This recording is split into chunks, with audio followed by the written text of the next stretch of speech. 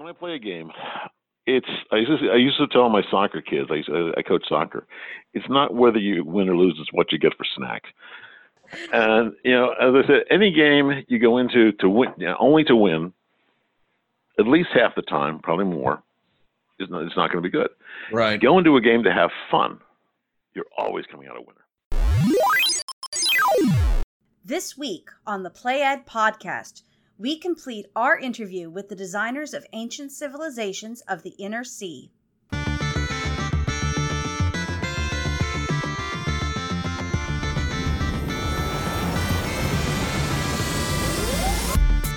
Welcome to the Play Ed podcast, where we explore cultivating connections through play. Hello and welcome to the Play Ed podcast. I am your host, Laura, flying solo today, and we are here to explore cultivating connections through play. I'll keep it short and easy for you all. Last week, we played the first half of our Labor Day interview with the developers for Ancient Civilizations of the Inner Sea.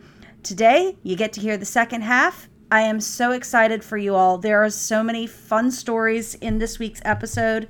My personal favorite is they go into the Aeneas rule. There's a great story that we teased last week about Mark's experience playing at a convention with a 12-year-old at the table. And in fact, there's a lot of convention tales in this episode. I won't hold you all any longer. Look forward to you all listening to this. And now, the completion of our interview with the developers of ACIS. Yeah. There's one other aspect to the social game aspect that I think I introduced to the game that I really like, and that's the Aeneas rule. Yeah. Yes. There's nothing worse. There's nothing worse if you're in a game with a bunch of people and bang, you're out after the first, second, or third move, and you got nothing left to do but go watch TV or go play on a computer or something.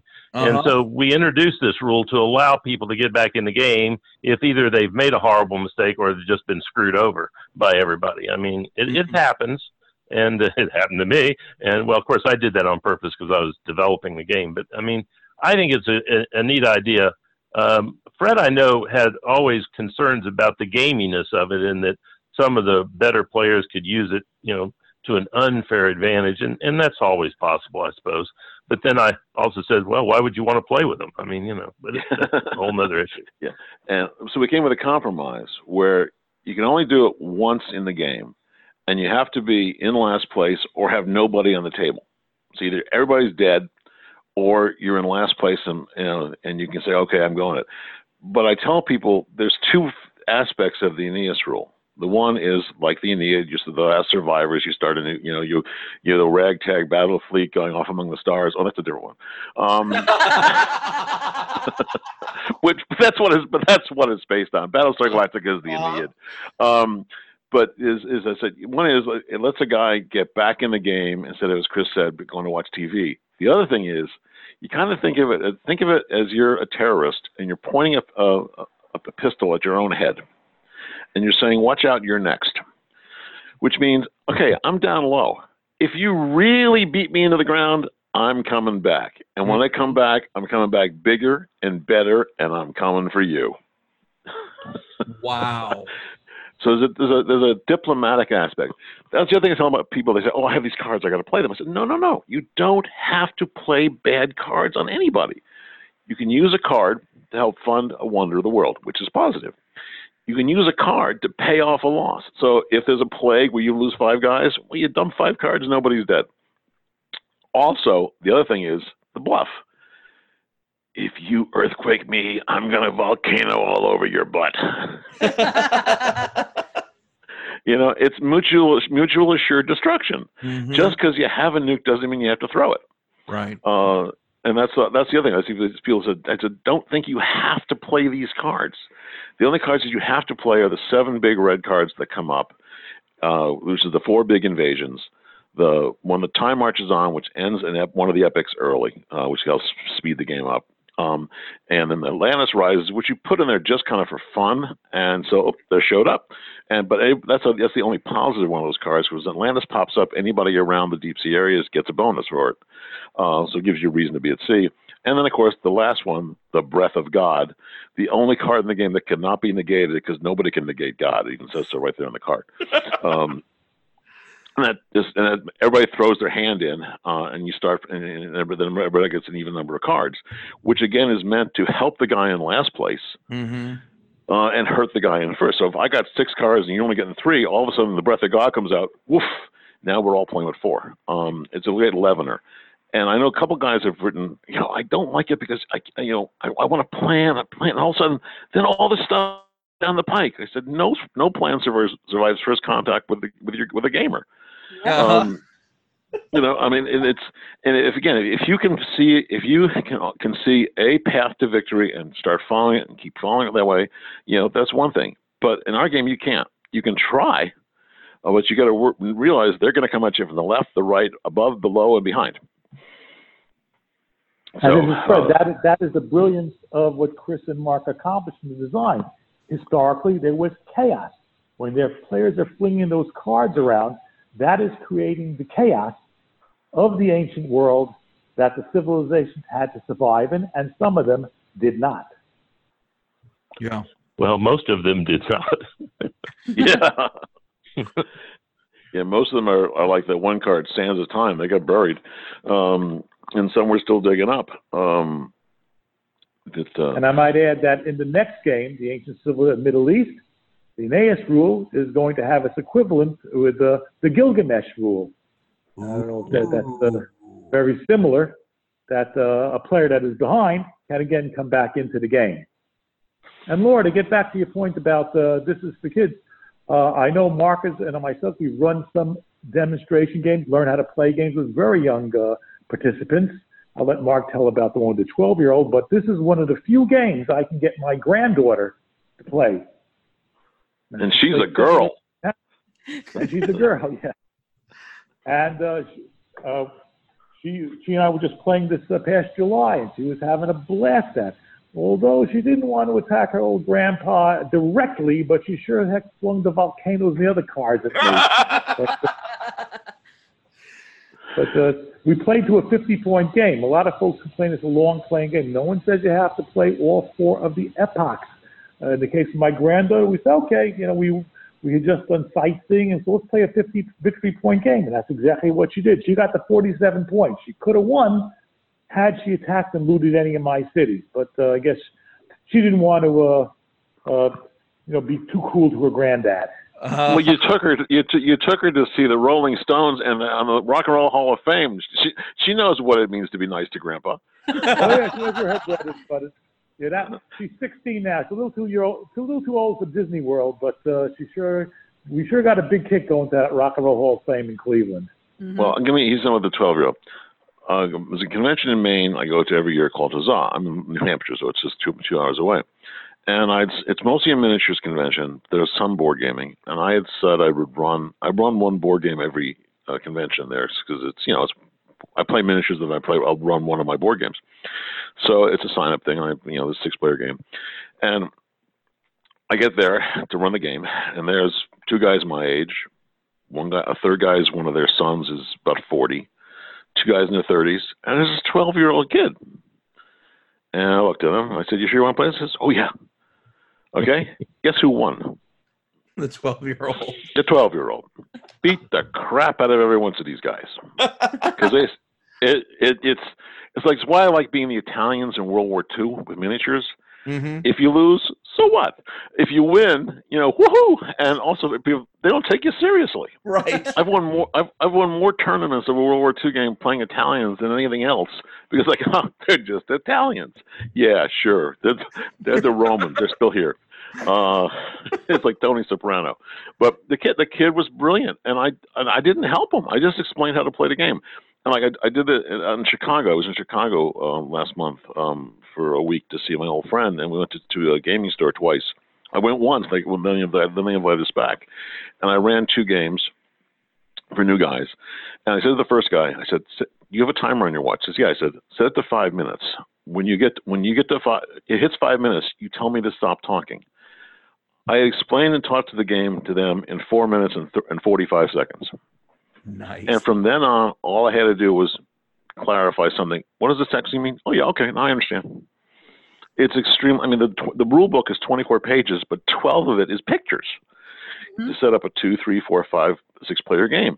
Then there's the cover, the rear cover, the table of contents. So the actual rules are less than 10 pages of the rule book. The playbook, yeah, that's 60 some odd pages. The solitaire rules, how to play solitaire, is longer than the rule book. Mm-hmm. We put a lot of work into the solitaire. This solitaire is very detailed, and it says, okay, and when it's the solitaire player's turn, you can play either one-on-one against the system, or you can play like many games we've had. There'll be 2 of us, and the third person is run by the system.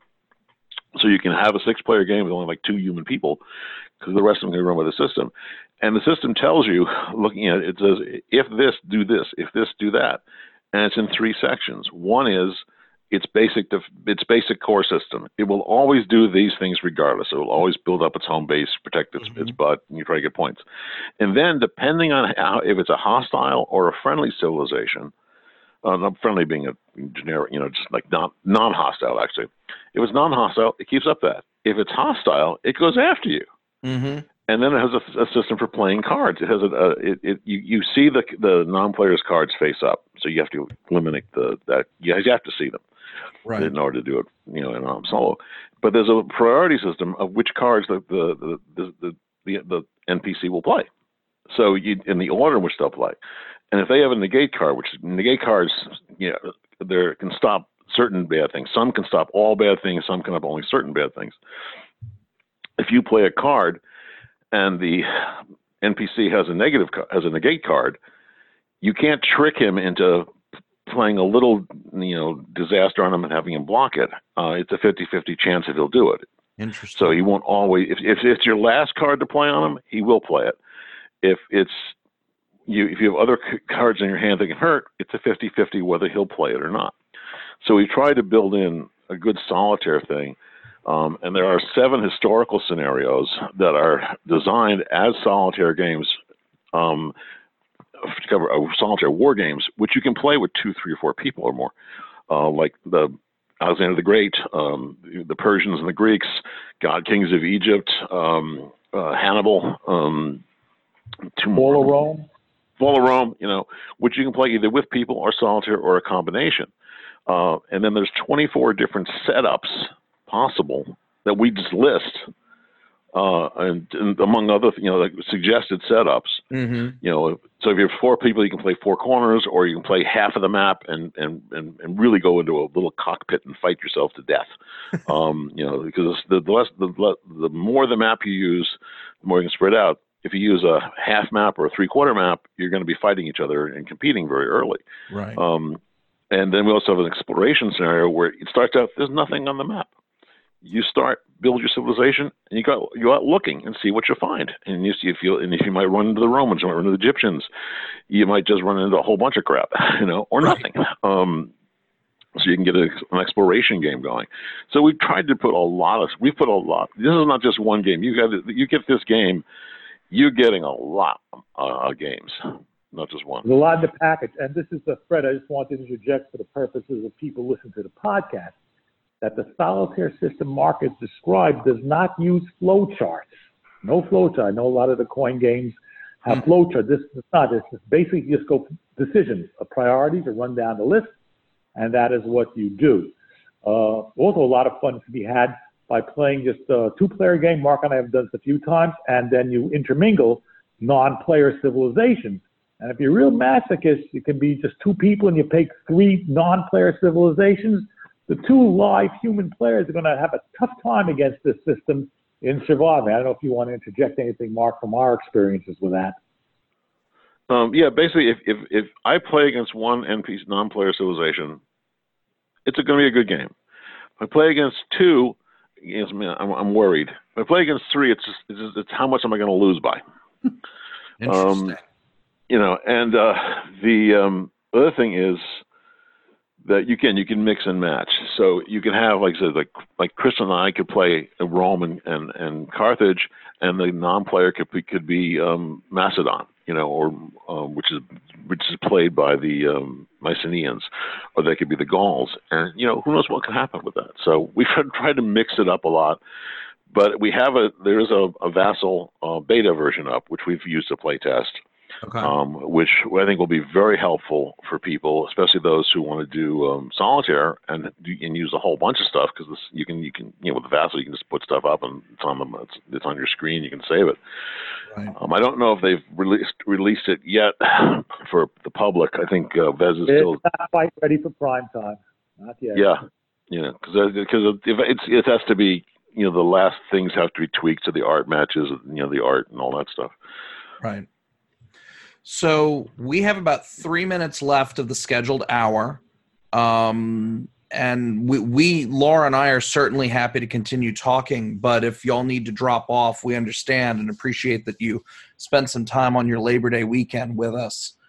If you could say something to a parent who's considering buying this game to play it with their kids, at least in terms of a benefit you might hope that families playing this would derive, or anything along those lines, is there any way you would want to kind of sum up the game and why a family would want to play it? Chris, why don't you go with that? This is Fred. I thought I'd start. Go ahead, Chris. I don't have children, so I'm going to beg off to Mark and Fred. This is Fred. As was cited before, this is very much a social game. And because the mechanics are so simple, I've done many demonstrations, hobby stores, with a bunch of Euro gamers, just to get them around the table, explain the game, and off they go.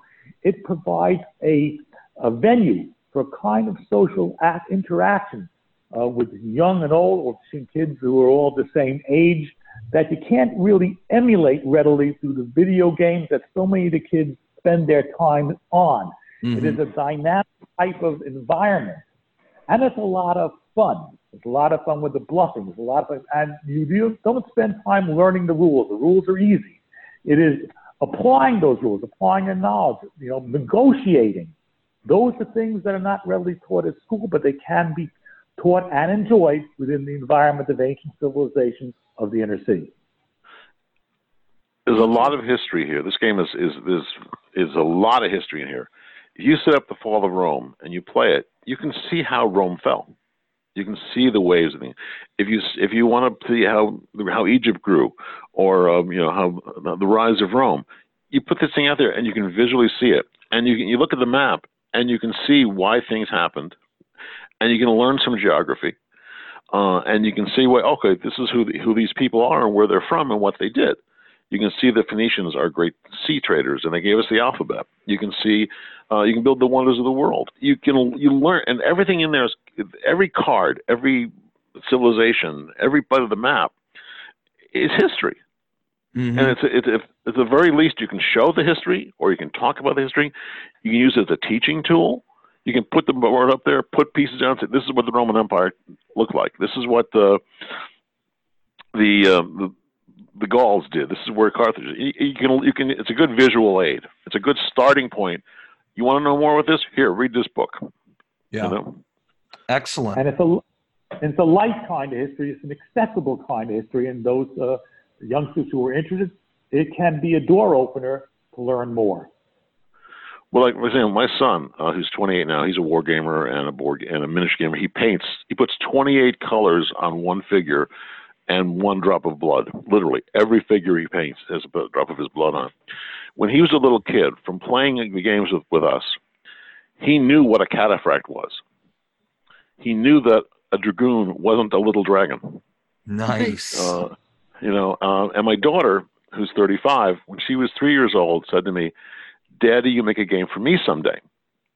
That game is Princess Ryan's Space Marines, which became Princess Ryan's Star Marines with Avalon Hill, and which is also a novel. So my kids in game, I've been gaming, I still game with my daughter once a week. I go to her place and we lay out a game for a couple games for an hour. I still game with my son once a month. They're my best gaming pals. Well, this does set up the next a version of the game, and we can do it with dragons and elves, and Well, Why the hell not? Yeah. With that, I'm going to have to go. I've got an appointment. I really appreciate what you all have done here, and I hope this works out really well for you. Thank you very much. Appreciate your time. Have a happy Labor Day. Thank you. Right. Happy Labor Day. Bye-bye. Bye, Chris. You still got Mark and I here if you want to keep carrying on. Okay. I can stick around for a while, and I'm Irish. I mean, I had a teacher in high school. And I wrote this paper up, and I made up most of the stuff in it. And my teacher looked at me and says, "Mr. McLaughlin, I should hit you in the mouth for this piece, but if I did, my hand would come out ringing with bullets."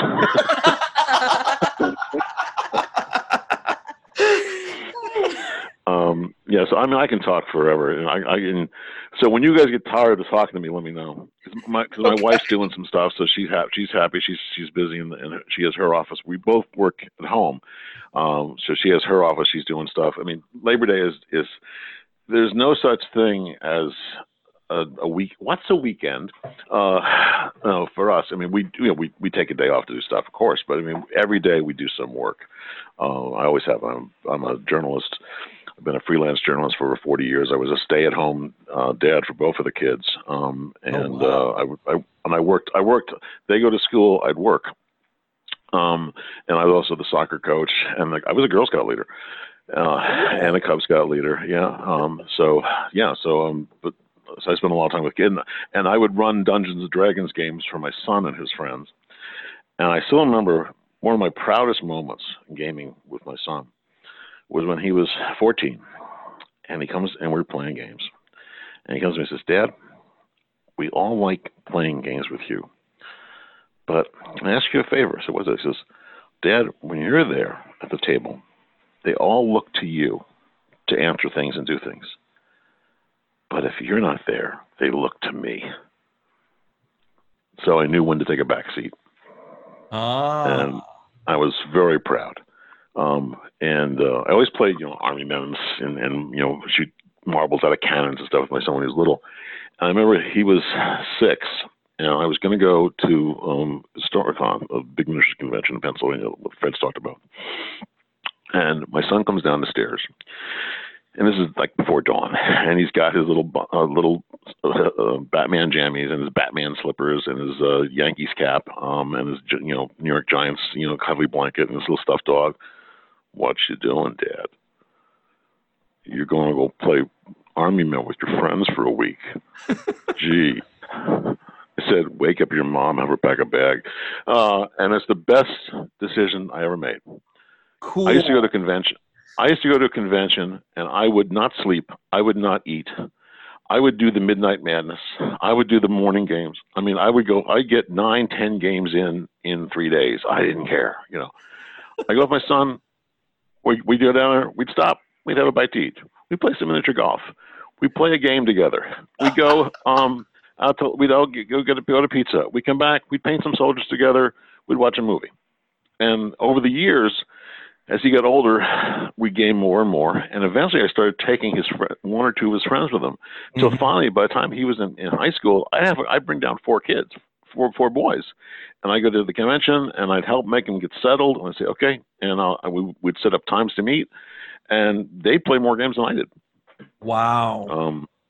And my son still goes to convention. He would have been in Novak this weekend, which is one of his favorites. And he has his own podcast, by the way. He and his friend Dan, Cam Hammer. It's a 40K podcast. Ooh. But his fiance Mark is being modest too. I wanted to yeah, Mark was also fun at these conventions. He would be running for the little kids, for the youngsters. I mean, the 10 years old. The Princess Ryan Space Marines tournament, and you would do it with such drama and flair. I remember on Sunday when you would run those things, you would hear all the little kids cheering, "Princess Ryan Space Marines," and it was a joy, as well as it was a kind of daycare for the parents that Mark would keep the kids engaged, right, but also prepare them for the hobby. So when they got a little older and can play. I can't tell you how many conventions I go to. And somebody says to me, "I played your game when I was little." My friend Bill Greenwald, I moved here to Peterborough 4 years ago, and I met Bill about 3 years ago. I met him because his son played Princess Ryan at one of those Historicons. Oh, wow. And another guy here, Mike Payne, who runs a thing called Hang High, which is like a 1920s Pulp Fiction, most of our kids. He did it because he saw me doing Princess Ryan. Huh. We've been a long time. And what I used to do with the kids is I used to say, okay, I will take little kids, but if they're under 10, they've got to have either an older sibling or a parent or somebody just around. They don't have to play the game, but I just need, because I said I want to be able to focus on the kids, and I don't want kids standing around doing nothing and waiting. I said, I want somebody there for them. If they could read and all that, I was fine. But anybody under 10, I wanted somebody around because it's kind of helped, Maybe, but I used to say to them, what I would do is I would go to one of the game rooms next door, and I'd say to one of my friends, look, tell you what, in about 30 minutes, when you hear us yell Princess Ryan Space Marines, I want you to come out and be angry and tell us to be quiet.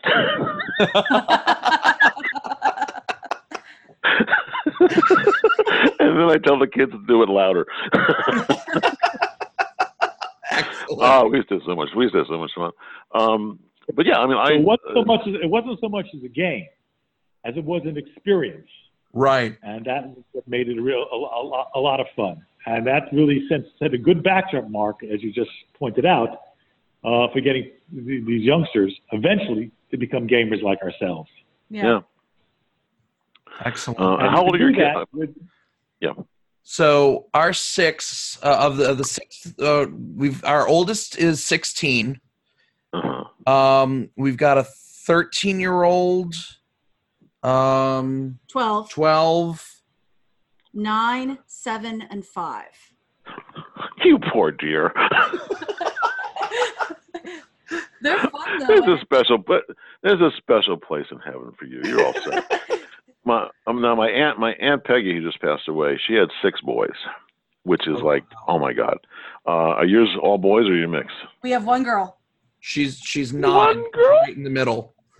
Oh Jesus. Oh God. Okay. All right. My cousin Bobby, who gets married every 4 years to somebody new, is like trading in a Buick. The last woman he married, she has 5 brothers. They're all New York City firemen or cops. Wow. And they at the bachelor party when I went to, they took him aside and they said, Bob, we know your history with women. If you think you're going to divorce our sister, we're going to cut your head off. We don't mean the one above your neck. So she's got protection. She has her own militia. But my kids, of course, are grown, and my daughter lives about an hour away, and her guy has 2 little kids, a 4-year-old girl and a 9-year-old boy, and the little girl just absolutely adores him. The little boy likes my daughter. They play games together, board games and card games, and the little girl just adores my daughter. My son, he's going to be married in October. We were at a funeral yesterday because his mother-in-law-to-be suddenly just dropped dead. Oh, dear. 54 years old. She was baking cookies. 54 years old, she was baking cookies. Boom. So I don't know if they're ever going to have kids or not, but, and my daughter has some medical issues, so this may be the only one she has. I don't know. You never know. Right. But I had so much fun with both of them, and the one thing that I tell my wife, we used to have this big house, Fred's been there, in Connecticut, which was 4,500 square feet. Wow. It had 43 interior doors. I mean, you could go hide and seek forever there. And we always had kids over. My children are 7 years apart, so they both had to be an only child for a while. And on Fridays, I would go to the grocery store because my son would bring home 2, 3, 4 guys who would spend the whole weekend.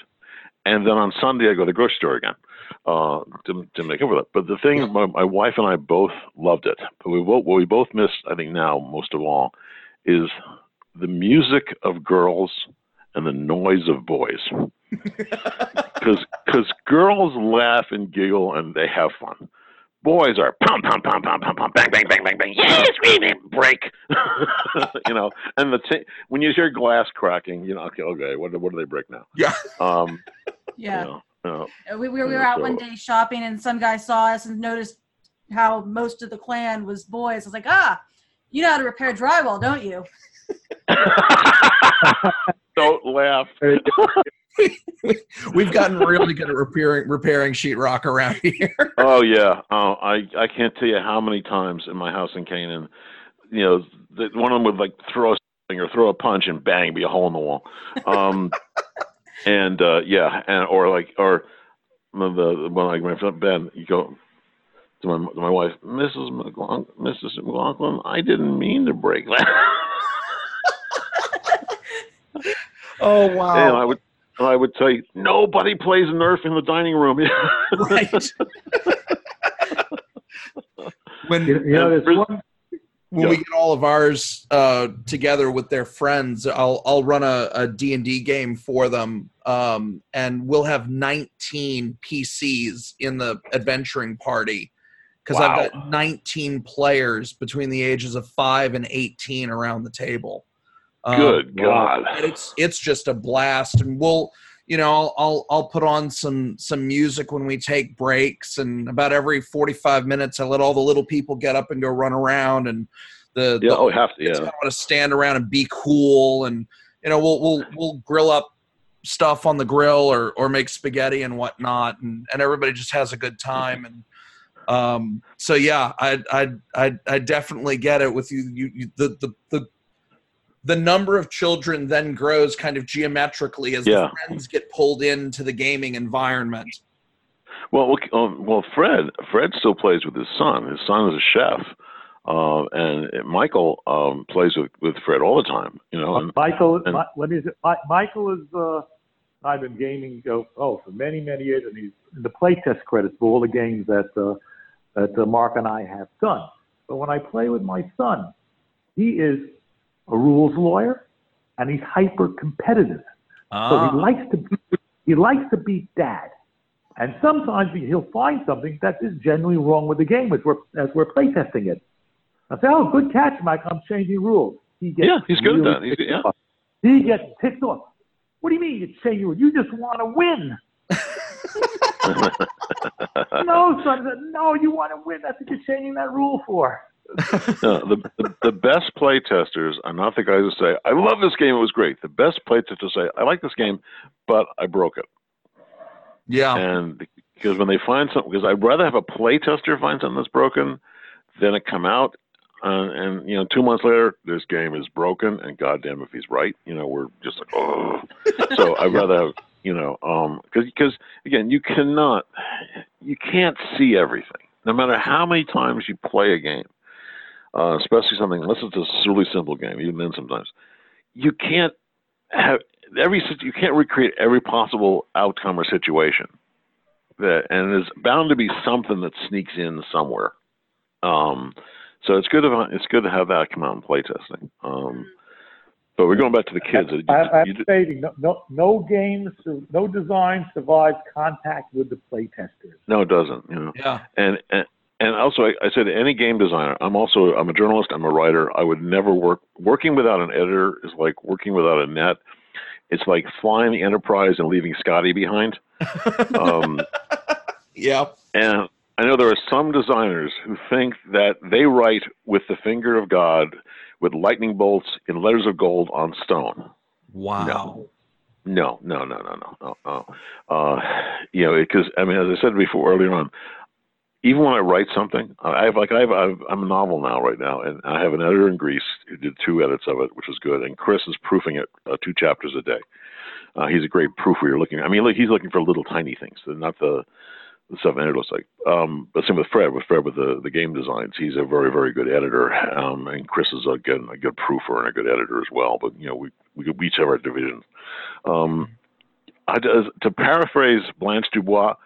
Depends upon the kindness of editors. So that's why, right up there, like Fred's name's, a lot of people, they put their editor, developer bury him in the back of the credits. Fred and I've had Fred. What your name has been on every box we've ever done together. Yep. Yeah. I think Napoleonic Wars, you were Greenwood was still the lead guy, so you were in the back of that. But everything else is your name's been on the cover. I appreciate that.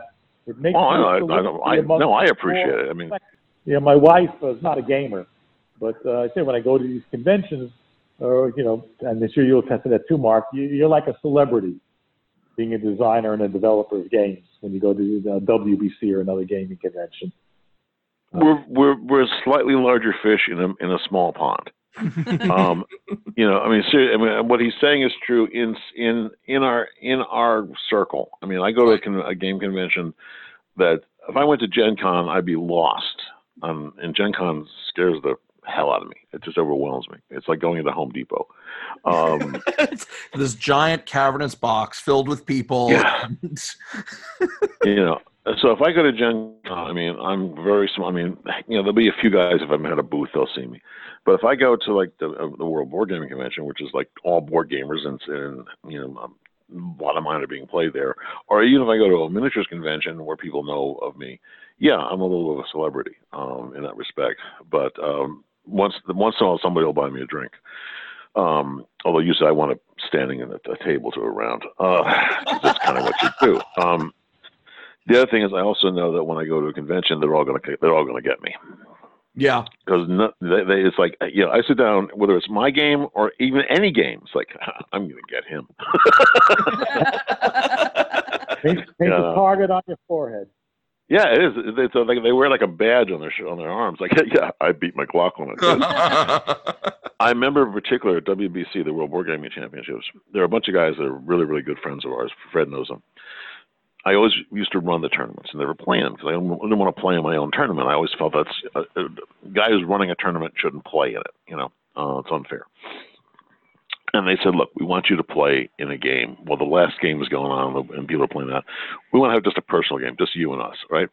It was a setup. Oh. It was Napoleonic Wars, and of course, they wanted me to be Napoleon. You know why? Because everybody else fights Napoleon. And they made it. It was one of the best games I've ever played because I couldn't make a deal with anybody. I couldn't, they had decided beforehand. They had worked out a strategy beforehand. They were out there. It was, Fred, the guys, John Emery, and Castleberry and those guys. And it was a lot, but I thought I took it as such a compliment. Mm-hmm.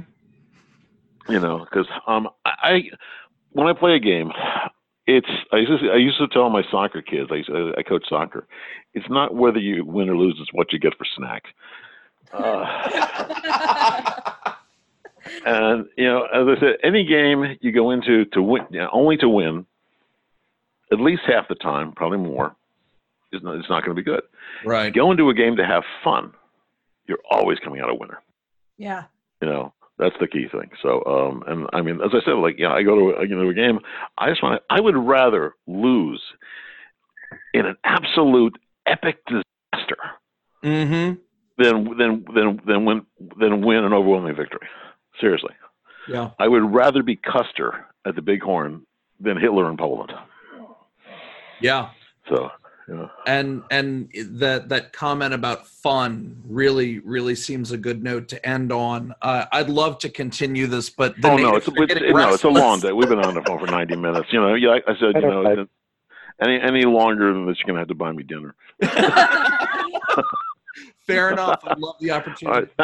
Thank you so very, very much. I really appreciate you spending your Labor Day talking to a bunch of old farts, like us. I really appreciate it, and thank you very much. And the best of luck to you. And if I may borrow a term from Fred, with all your kids, Mazel Tov. Thank you. But and from my side, being Irish, a blessing upon you all. So, all right. Well, thank you again very, very much, and I look forward to seeing your podcast. Please send me the link so I can tell everybody else about it. Will do. I want my granddaughter Emily to be able to hear about that she was mentioned in this.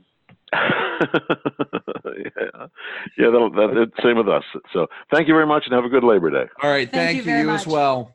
All right, bye. Bye. Hello, everybody. Laura here. I hope you enjoyed the rest of that interview. We had such a fun time talking with them, and seriously, we would love at some point to get a chance to sit down at a table with them and just talk for hours about games. I think the thing that struck me as I listened to this, as I was doing my editing pass, is, again, the replayability of this game. There's so many ways you can play it and so much flexibility so that you're not going to get bored. It's not going to be the same game twice. What it offers as a place at the table where you can play with your kids and explore so many different aspects of the ancient world is huge. But I think what's even bigger was the point about the social games. I think the number of times that they mentioned the connections with family, with friends that came through games, and with this game in particular, what it offers for making those connections is really the take home from my standpoint. So I hope you all enjoyed listening to this interview. We had a blast, and I hope you did too. All of the games that were mentioned today can be found in the show notes. But now we would like to hear from you. Please write to us at playedpod@gmail.com. You can also follow us on Instagram and Twitter at playedpod, or follow our Facebook page at Played Podcast. Until next time, thanks for listening.